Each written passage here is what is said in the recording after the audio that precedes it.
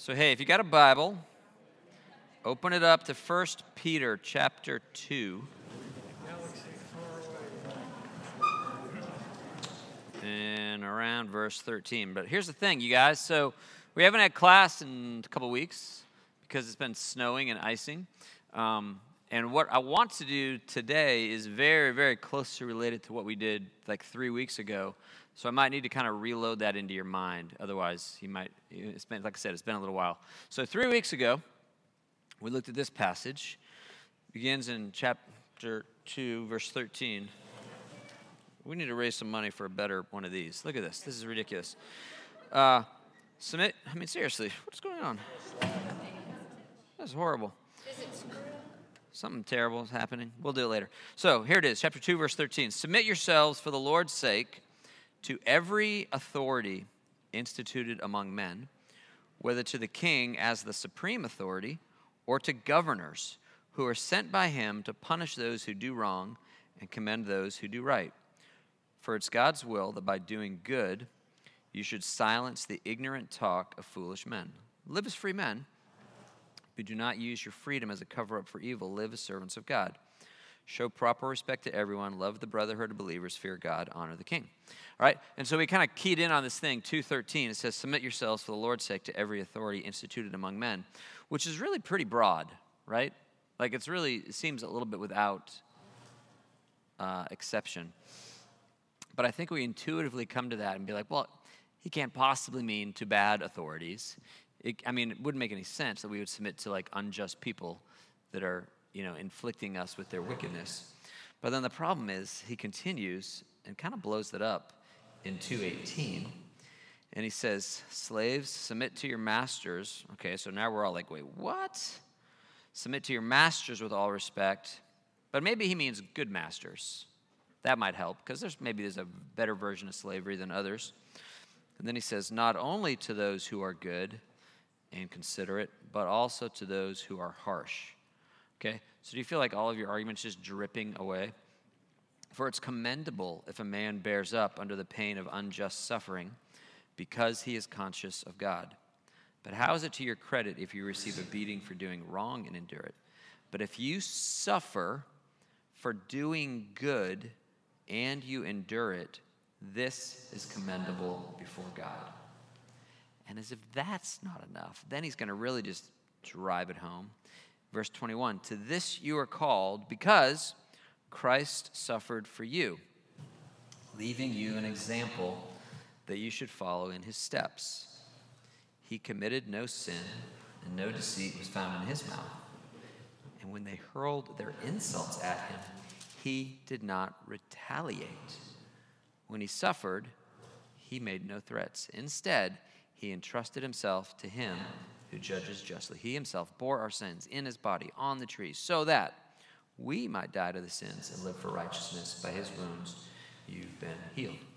And Peter is linking our radical fundamental submission to authority, including our submission to unjust authority, to the work of Christ, who is the pinnacle, the ultimate expression of submitting to unjust authority. Nobody has ever been less deserving of punishment while still more patient in suffering that punishment than Jesus.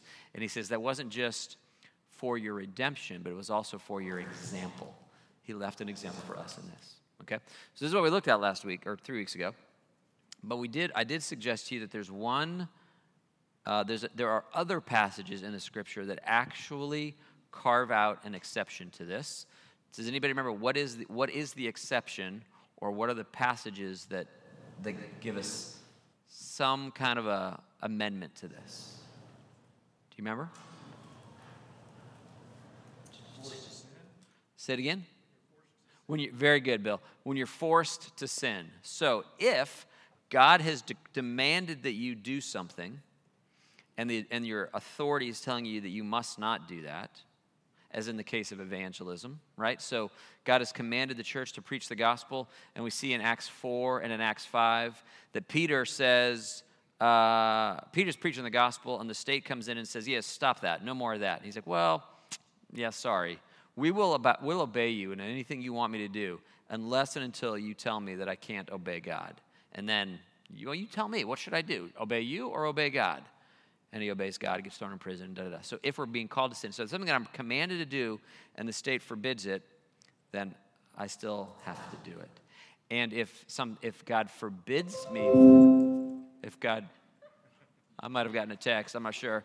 If God forbids, and it works both ways. If God forbids me to do something that the state compels me to do, then I don't have to do that. If I'm being called to sin. Okay, so it looks like this, Scott.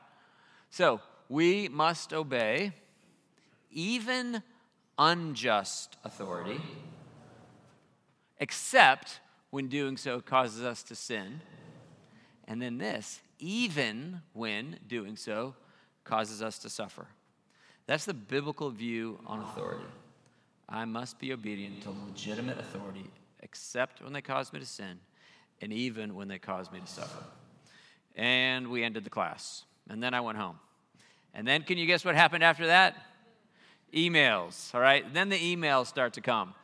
And there was all kinds of pushback. And so I thought it would be profitable. It would have been better if we did this a couple weeks ago.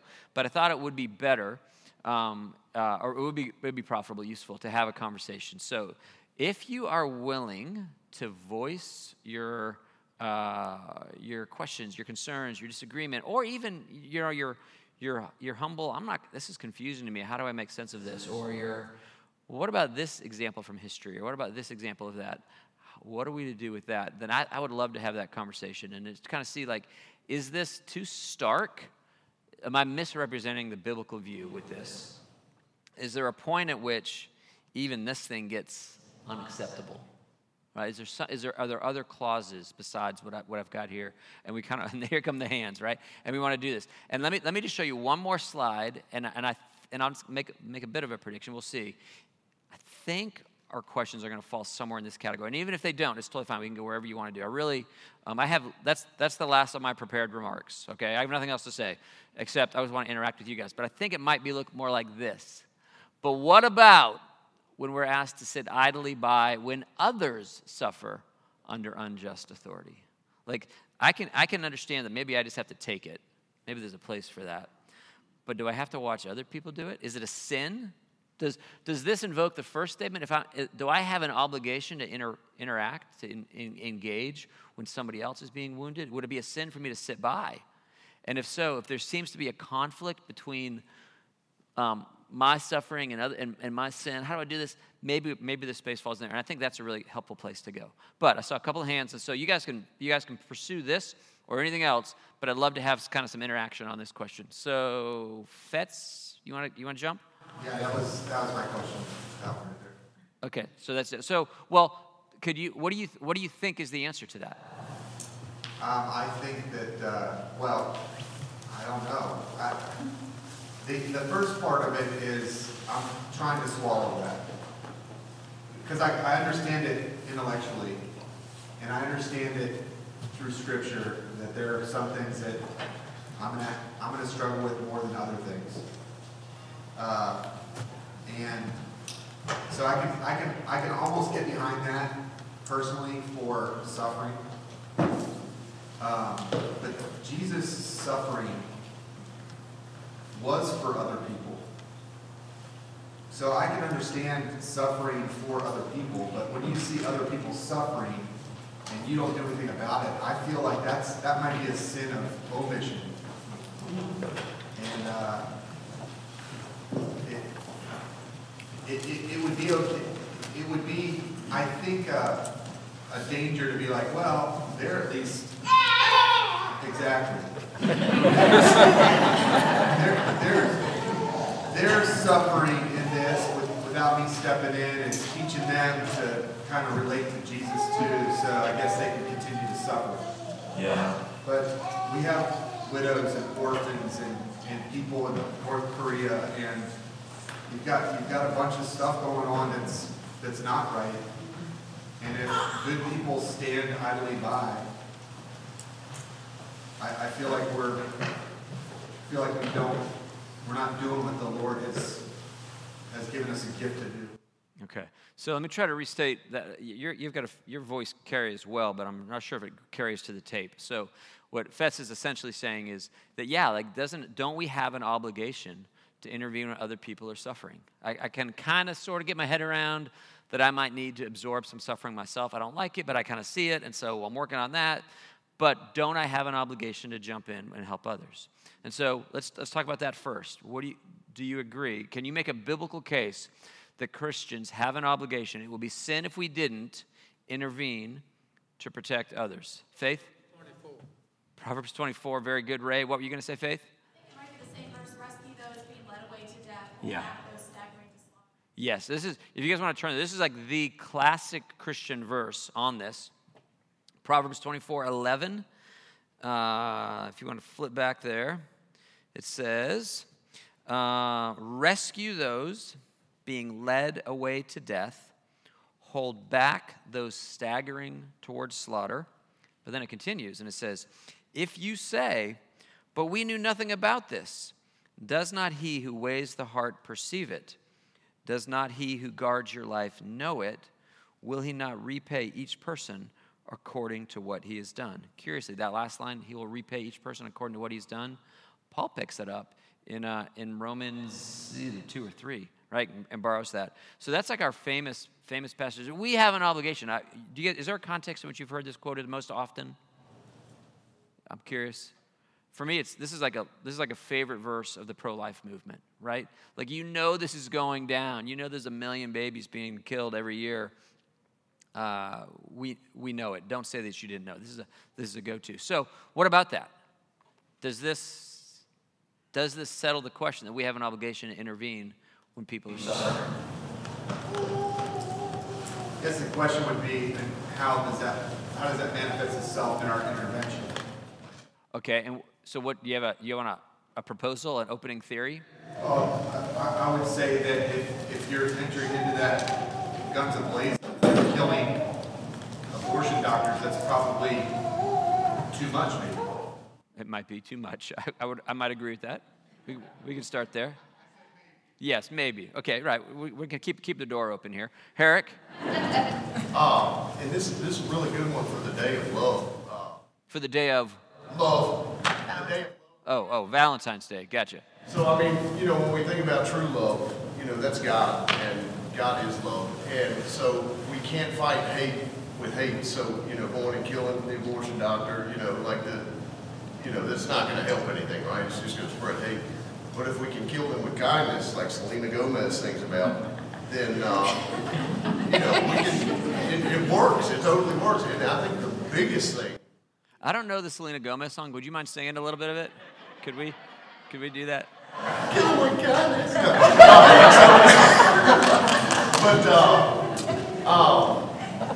I think the biggest thing that I would ask for if I were suffering as a Christian, or the biggest thing that we can do for anyone that Jesus teaches us, is to pray. Period. I mean, the power of prayer is way more powerful than our worldly views lead us to believe. Sure, no question. But there's also a strong case to be made that we don't need to. We can pray and we want to ask God's intervention, but do I need to do something else? It's a fair question. If somebody breaks into your house and is beating up your wife, are you going to pray for her, or are you going to murder that guy? You might pray, God, help me murder this guy. I don't know what you'll do, but there's a whole range. Okay, yeah, way back. Would our obligation on the third question be to step in and witness as to educate them on the first 2 points? Okay, yeah. First of all, I know that it's Daniel now that I just couldn't. You have too much of your face card. I'm like, and then as soon as I heard your voice, it's Daniel. Okay. To cover up this handsome face. I know it is. But we have to suffer for that one. It's okay though. All right. So okay, say it again, Daniel. What are you saying about it? I was asking if our obligation in the third question, if others are suffering, would it be more to intervene and to witness to them as to the first 2 points? Yes. Okay, great. So the fact that we have an obligation to jump in and to help people that are suffering, that who knows, there's a million different ways this takes, it doesn't necessarily contradict the first 2, and it might even be an opportunity for us to engage people in these first 2. But here's the thing. If you walk up to somebody who's not a believer, they're not under the saving grace of Jesus, they're not inspired by his suffering on their behalf, and say, hey, great news, I know that you're suffering, but that's actually kind of amazing. You can be like Jesus. That message is probably not going to have a whole lot of value to them. It might very well feel very callous, right? So what do we do? As these things grow increasingly into conflict, what do we do? We could point them to value of their suffering, but that might be a hard entry point, right? What do we do, you guys? Yeah, Bob? Is James 4:17 a corollary to a New Testament version maybe of the... It might be, but I don't know what it says. James 4:17. What is that? Knows to do good and doesn't do it, to him it is a sin? Yeah. Yes. Okay, good. Yes. So there is something, if we have, it's very much like the Proverbs 24, that we have some good thing that we can do, but we don't. That's the classic sin of omission kind of passage. Okay, so what do we do? The word jurisdiction, maybe we should use that. The word what? Jurisdiction. Okay, great. Tell me, go with that. Because I think we can only operate in what's in our jurisdiction. So we can use whatever laws we can use whatever relationships we can influence people who have greater jurisdiction to do different things, but we cannot step away outside of that. Okay, that's great. So, and I'm sorry, I don't know your name. Leco. Oh, yeah. I still don't know your name. Okay. Leco. Letco? Yeah. Good enough. Okay, letco is saying that jurisdiction is a relevant thing. So, like, I actually have, this is all about being under authority. Well, I only have myself a limited amount of authority, right? And so within my sphere of authority, there are things that I have an obligation to do. Like, I don't discipline your kids, right? I just discipline my kids. It's not mine to do. So if I don't have the jurisdiction, then what do I need to do? Who does? How do I bring this into the right thing? I read a story, I don't know, those of you that read the Wall Street Journal, I just read a story about a woman who was a waitress in a diner. Did you guys see this in the last couple of days? And did you see this? Like, could you tell the story at all? Yeah, the lady who saw the kid sitting on one side of the table. Yep. 3 were sitting on the other at a restaurant in Orlando, Florida. The father, the mother, one child were sitting on one side of the restaurant, and this other kid. Here, do me a favor. Could you come up here? Just because I'd love to have you tell it, but I'm going to have to repeat it all anyway. So. This waitress in Orlando, Florida, was sitting at a table, waiting on a table, and 3 of the people were sitting on one side of the table, the father, the mother, and one of the children, I think it was a daughter. And on the other side of the table was a boy who was, I'm thinking 10, 12. Yeah, little kid. Little kid. And he was, they didn't order food for him, but they ordered food for the daughter, and they both ordered food. And then the boy on the other side of the table didn't have any food. He was withdrawn. He was clearly underweight. They noticed bruising, head scars, and like a healing wound like on his face. And so the lady was like kind of shocked and like didn't know what to do. And so she got on the other side of the guy and the mom behind him and wrote on a napkin as like, "Are you okay?" And he got no. And then, "Do you need help?" She wrote, "Yes." And so she went back, talked to the owner of the restaurant. Long story short, called the police. Police came, 2 police officers, pulled the boy apart, away from the family, talked to him. Got him help, through the sequence of it. I think the story was 5 people that day did the right thing. That's right. At the end of the day, this kid is now in protective custody. The daughter's in protective custody. They found out what this man had been doing to this boy, literally hanging him up, beating him, denying him food, just all kinds of torture. And they believe that he would have been dead within a very short period of time if they hadn't acted. And like one of the last lines of the thing was like the kid weighs 60 pounds and like the dad weighs like 350 or something. Yeah, it was crazy. Some outrageous thing. And so thank you, Stuart. And so the way that article is framed out, just as Stuart says, is like at each step, like the waitress made the right call to go to her manager. The manager made the right call to call the cops. The 911 operator made the right call. At each point, people within their own sphere of appropriate authority, this is what I'm supposed to do, they all did it. But it chained all the way up to this kid being rescued. Now, at any point, that chain could have been broken. So it's so really, really important that we are thoughtful. What am I to do? But if instead we just kind of compress that, and this waitress got in the guy's face and started yelling at him for being mean to this kid, the story probably wouldn't have ended very well, right? In fact, it probably would have ended very, very badly. So there's something about the exercise of wisdom, right, that if I'm functioning appropriately within the area that God has entrusted me, and it might be like this woman, she's like, who knows? She could get fired. If the manager doesn't like it, who knows how this thing could play out, that we do put ourselves at risk. But maybe with a little bit more discipline and wisdom in ways that are going to yield to a better result. There's one way that this could look like. It doesn't necessarily mean that to intervene for somebody causes you to violate this principle of submitting to authority. Go ahead, real loud. I have an example.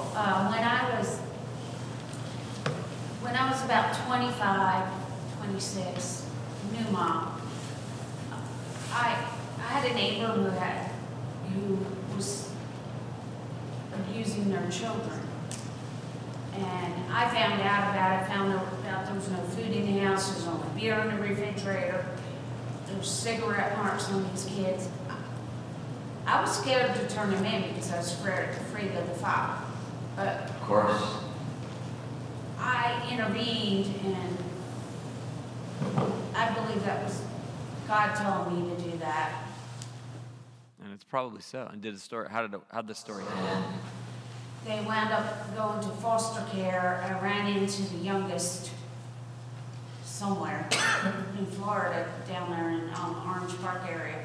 Yeah. And they're doing very well. That's great. And so again, the appropriate exercise of this. But you might even have kind of a vision of kind of a vigilante justice, right? So I've got a friend, many of you know John Richmond works for IJM. And if you think about IJM and this work of shutting down brothels, like, so one of their big focuses is ending the human trafficking. And there's this very romanticized vision that you just kick in the brothel door and you smack all the heads of these pimps and you rescue these girls and everything gets better. And do you know how well that works? I mean, it's just absolutely worthless. The real work that IJM does, do you know what one of their fundamental operating principles is? That they only work through the existing authority structures. Because if they don't, it's not going to work. So it's a slow work. I mean, in the meantime, all these horrible things are happening. But they're going to train the police. They're going to advocate for just laws in these countries. They're going to do all this work because if they're working through the legitimate, it seems like God's blessing is on it if we're working through the legitimate authority structures. But if you're just kicking in a door with a gun, they're going to be back tomorrow. It just doesn't work. So anyway, I just would say that the tension between intervening for people that are really suffering and doing that under authority, they're not necessarily mutually exclusive. Okay, Rachel? So what I love about the body of Christ is that the Lord has put on my heart a passion for people who are suffering that's different from someone else who he's given a passion to help those who are suffering. And for me personally, I love to help those immigrants who are suffering, or those who are Black who are suffering, or those who, but I think what's been frustrating for me is it's become so political that that issues that I feel like the body should clap and say, good job for standing up for those who are suffering in this area. It's just been so divisive because of a red or blue line, which has been my frustration over the last many years. Does that make sense? I probably... Well, no, I mean, it doesn't make sense. Like, we all experience it on a daily basis. That everything, it is. We live in this very, very strangely. I mean, somebody smarter than me might know exactly how we got here, but everything is highly, highly politicized, and it makes you feel like the people on the left and the people on the right, what they really, really love is their own power, not necessarily the protection of those that they are claiming to speak for, right? And so that really kind of does mess things up in a profound way. And I'm so thankful for those who are have such a passion for the unborn, and the Lord has given me a passion to represent those who don't have a voice for themselves, but it just feels like you have to. Yeah, right. Now, and even if I go down that road too much further, then we're going to find ourselves in that. So really what we want to focus here, and that's all, everything you said there is fair. I just know that everything leads to something else that now we're no longer talking about. This question, do we submit to authority? Are we to be a people that are submitted to authority, even as we seek to alleviate the sufferings of others? Can we do that? Okay? Yeah, Sarah Lynn?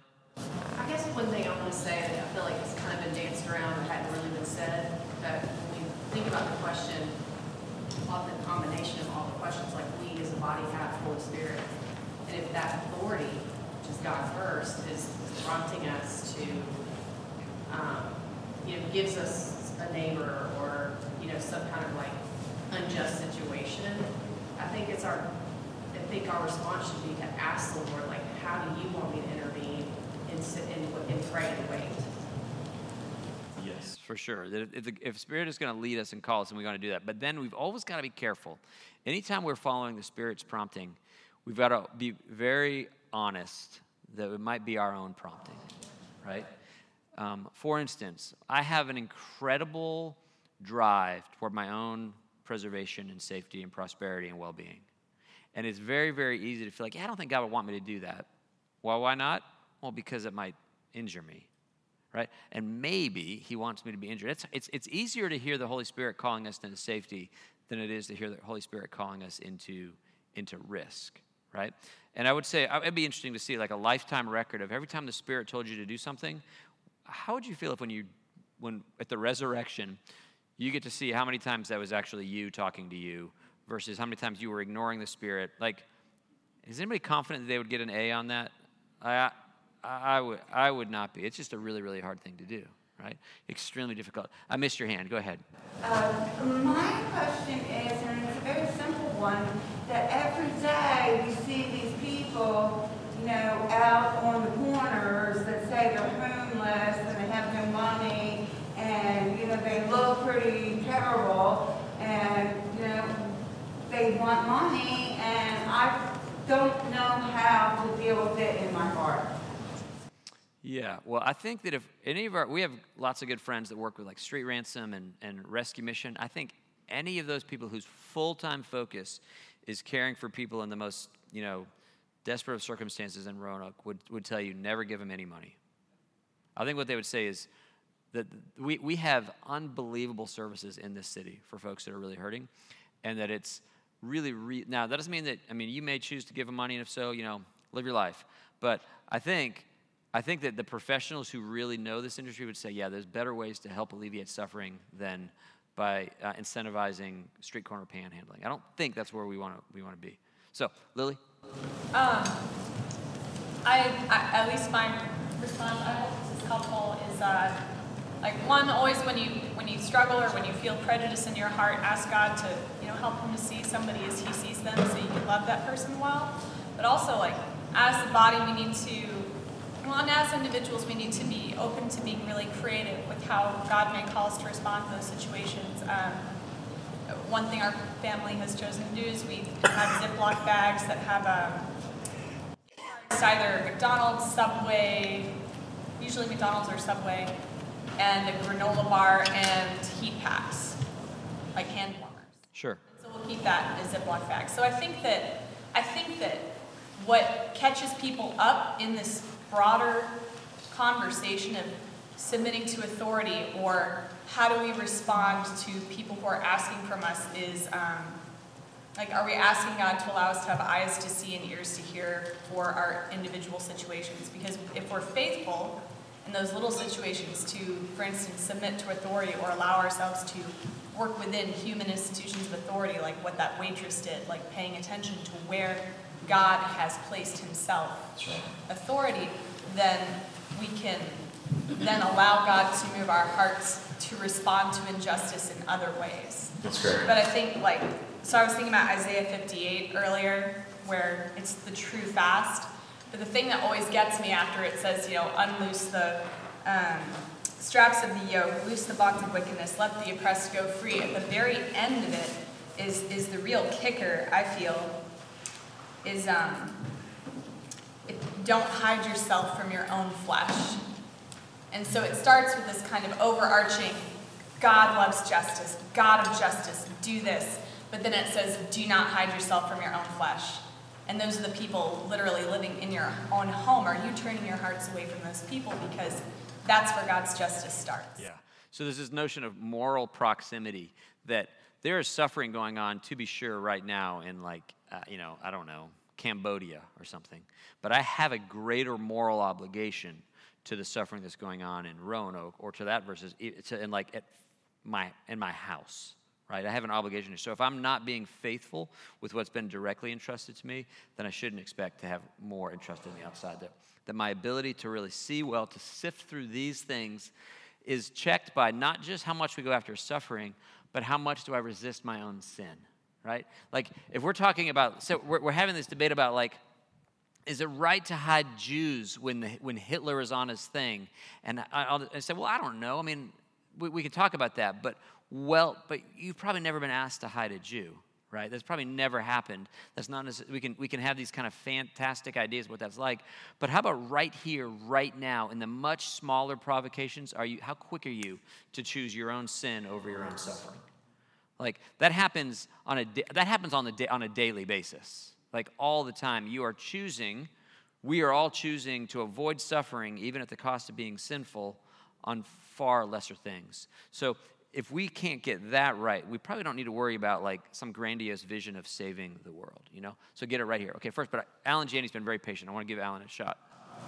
Could I make the case that this is something of a gray area, your top two? Two things that Jesus said. So it seems like the Pharisees came with this question, and Jesus kind of backed away from the rules a little bit and said, well, if your donkey falls down in the hole, and you're not supposed to break the rules on a Sabbath, you probably should, to help this animal. And what about when, it seems like this is a gray area when he and his disciples were hungry, and they started picking grains out of the field. And that seemed like another kind of we're suffering, we're hungry, so we're going to eat some of this, and we do when we shouldn't. Okay, so Alan is saying, before we get into, so I'm trying to suggest that there's complications down here in the yellow zone. And Alan, you're saying you're not sure that you can quite grant the first two bullets, that we have to obey unless it causes us to sin. We have to obey even if it causes us to suffer. And you're citing Jesus giving illustrations that make you say maybe even that's not quite so crisp. Is that right? Okay, maybe some. Okay, so I would say to that, I don't think Jesus is saying it's gray. I think Jesus is saying it's black and white, and you need to get the donkey out of the hole. Like, he's not saying maybe get the donkey, maybe not. He's saying, no, you misunderstood. We are always able to go in and to do those things. That it's, in fact, it's not that it's okay to violate the Sabbath, but that you're not violating the Sabbath. That was always baked in to an appropriate action. I think is what Jesus is saying there. Do you think that's unfaithful? No, but I don't know if that satisfies your criteria. Well, it does if it's not a sin. Like, it's not a sin. It was never a sin to take the donkey out of the hole. So again, it's not saying it's okay to sin. He's saying it was never a sin in the first place. That's what we meant all along. Okay, you want to take a stab at that? Yeah, sure. I'll ratify the Janney position, I think, which is, I think what if it's a crime? What if it's a crime to help the donkey? And I do think you have to come up with like an ordered paradigm to work with. And I think the prior Sunday school paradigm was as follows. Obey authority unless it causes you to sin. Some people would say unless it causes you to be involved in sin. Or unless you're prevented from preaching the gospel, right? More or less. Not just the gospel. The gospel is a specific example. But yes, I was saying that we have an obligation to obey authority unless doing so causes us to sin. Those sins could be sins of omission. Right. I think there are instances where you can violate the law and still, maybe it's like a lesser sin to prevent like a greater problem. And so maybe every time Paul talks about suffering, it always seems to be in the context of like self-regarding acts. So yes, Christians should suffer. But I think the paradigm really breaks down when you start talking about other regarding acts. And there are so many examples that you can think of. The one you mentioned, like the family fighting Anne Frank wasn't violating the law. Like that's a harder moral question than like helping a kid at a diner or helping a neighbor who clearly what do you do with violations of the law when you are engaged in other regarding acts? Okay, so you keep using the phrase "other regarding acts," and I'm not sure what that phrase. I just can't make that phrase mean anything. So what? Can you just use a different phrase? I literally don't know what that means. I think it's mill. So like, I think it's mill. I think in On Liberty he said mill. It's Mill? John Stuart Mill. I don't know who that is either. So I think like the moral questions are, I think there's like two types of moral questions, sort of like how do we think and comport ourselves in our own life, and then what do we do when we see suffering? So like in the yellow text, there's lots of examples like, the Harriet Tubman example is like very common. Like she was clearly violating the law. Everyone that was helping her was clearly violating the law. How would those actions, or how would the family hiding Anne Frank's actions fall within the paradigm that was set up, which is we submit to authority unless and until it causes us to sin, or unless and until it prevents us from bearing witness to Christ. And I think that's what Alan's getting at. And so my bias is obvious. I have huge problem with authority. It's like one of my many, many problems. But, so that's my clear bias. And so clearly it hits my ear weird to hear the paradigm set up a couple of weeks ago. And so the way that I think you can look at it is to say, well, Paul was really talking to Christians about the suffering that they have to endure.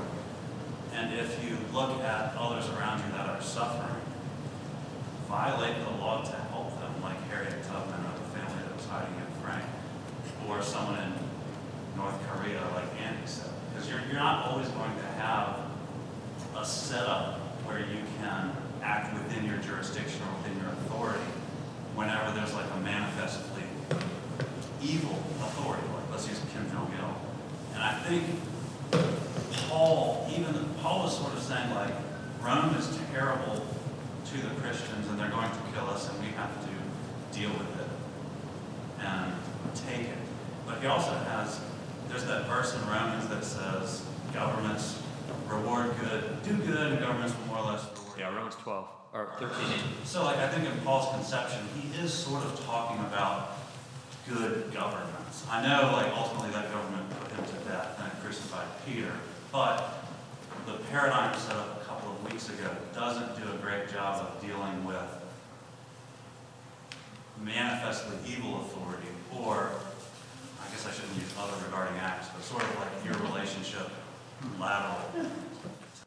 Okay, so let me pause. So, and forgive me because I'm duly aware of this room and then the people listening on this tape, and there's no way anybody heard that, and there's no way that I can faithfully capture it. So let me try to do a quick resummary, and then we might have to edit the tape because I think that's gonna be like 2 minutes of silence on the tape. So, but this room matters too. It's just I have a dual audience I got to be thinking about. So, I believe. See if I can capture you quickly that.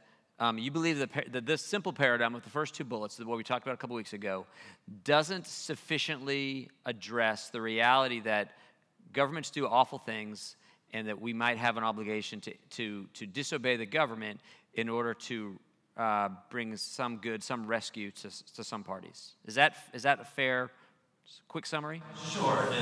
It elevates the importance of authority over love God and love your neighbor. Okay. All right. So, okay. So I don't agree. I don't think that's what we've done. And I would say, though, I greatly appreciate your. Oh, it's almost time. I greatly appreciate your humility to say I got an issue with authority in general, anyway, right? Because that is what we're talking about, right? Overwhelmingly, the times that most people want to disobey authority is because they're trying to protect themselves, not somebody else. Okay? So if I've done nothing else than help you recognize, like, oh, I'm not walking around all day long worrying about rescuing Jews from Hitler. I'm walking around worrying about being inconvenienced because I don't feel like it. Okay? So that's really on the daily, regular basis, none of us are like freedom fighters in Nicaragua, right? We just don't like wearing masks. Okay? That's where this actually lives on the daily basis. Okay? No, hang on a second, Harry. It's gonna be a minute. So that's what I would say, that my impulse is to say we are a people who don't like submitting to authority, and you need to have a really good reason not to. And I think the reasons are entirely captured on that slide. Now, second, I think to suggest that Paul is naive about the wickedness of Rome does great violence to like all of human history. He knew he knew, and not just Roman authority, but he got his head kicked in every city that he went to. Paul, you watch the way Paul suffers under the Jewish, forget the state, just under the Jewish leadership.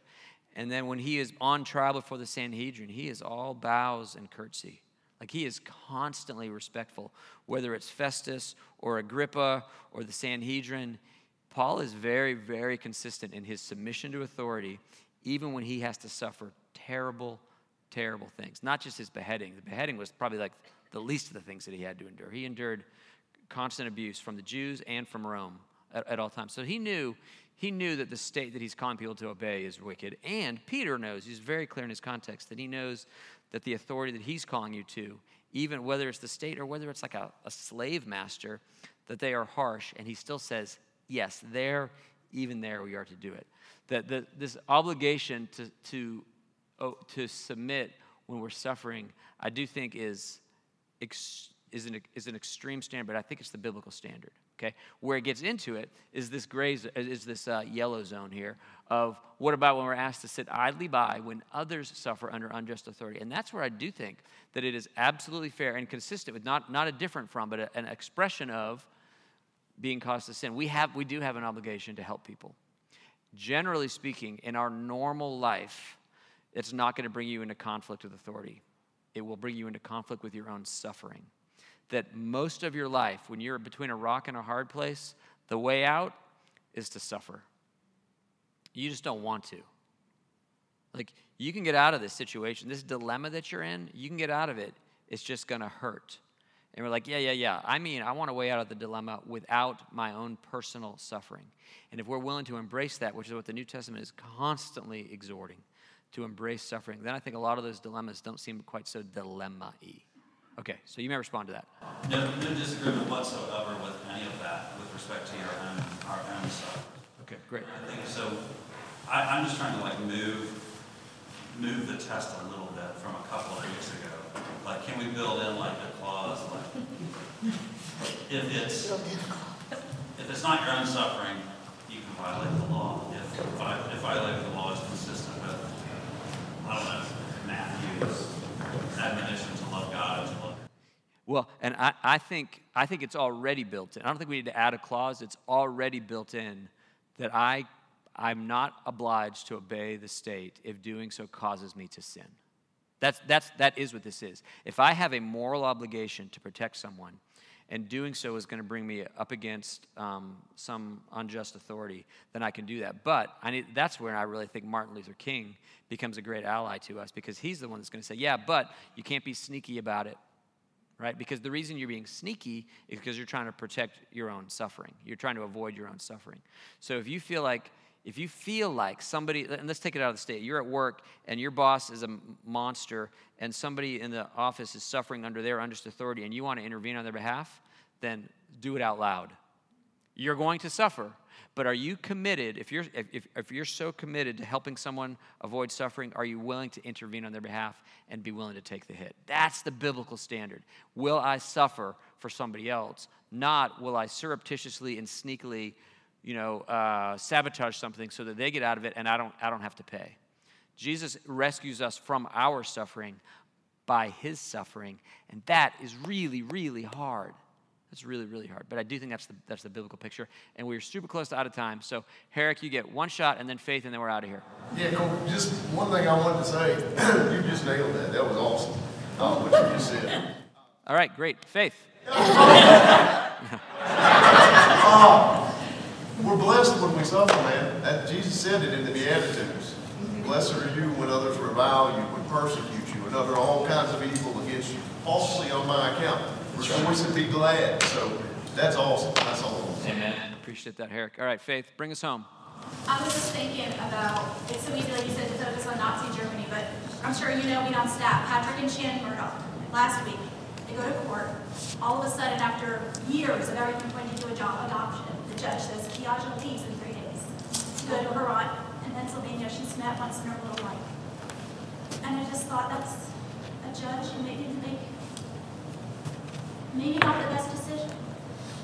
Patrick and Shannon took the hit for Kiaja, and they loved her and prayed for her and taught her about Christ for 2.5 years, most of her little life. And now she's gone, and they're going to keep praying for her, and they're going to keep suffering because of that decision. And I think that's maybe what we were trying to get at. Absolutely. Okay, and I really am listening to you, but I'm looking for an email from Patrick. So what Faith was describing is that Patrick and Shannon have been pursuing adoption with a little girl through, I'm assuming the foster program, something akin to this, and it all fell apart at the very end, and the judge didn't grant them, what would you call it, custody or adoption rights, whatnot. And Patrick wrote me about this, and I'm trying to see if there's something I can read that he wouldn't mind me reading. Let's see, hang on. In the midst of it all, God's timing is so impeccable in this. 1 Peter discussion, authority, et cetera, et cetera. I was chewing out on that discussion really hard Sunday. Then we got this decision from the judge on Monday. Wait, there was something else he said. Oh, darn it. I wish I was prepared to share this with you. Are you in the room? Patrick, are you here? You're not here, okay. Somewhere in this long email that I can't quickly scan, he essentially was affirming that seeing God's pattern for submitting to authority, right, that this is what we do, was helpful to him because we really do live in an unjust world. Like, that's not a surprise to anybody, is it? Like, it really is unjust. So what do we do? Well, per Peter, we surrender to the authorities. Our vindication comes from the Lord. We trust him. And this is painful. They love this little girl, right? This is a really painful thing. But Patrick and Shannon both, through their tears, I'm sure, are able to say, Lord, we trust you, that you are the one who is ultimately in charge of all things. And if there's an appeal that they can exhaust, then they're going to, you do whatever you can do. But at the end of the day, they are able to say, Lord, you're in charge, even through unjust leaders, even through foolish leaders, and even through leaders that make the right decision, even if it doesn't conform to what I wish it was, right? Maybe that's the right call. I don't know. But that's the nature of being under authority. And so Patrick was just affirming, it's just helpful to see what Scripture has said as you will live your life in a world ruled by sometimes unjust and sometimes foolish authority. Okay, we got to stop so you guys can go to church. Thanks so much for engaging. That was fun. We'll talk later.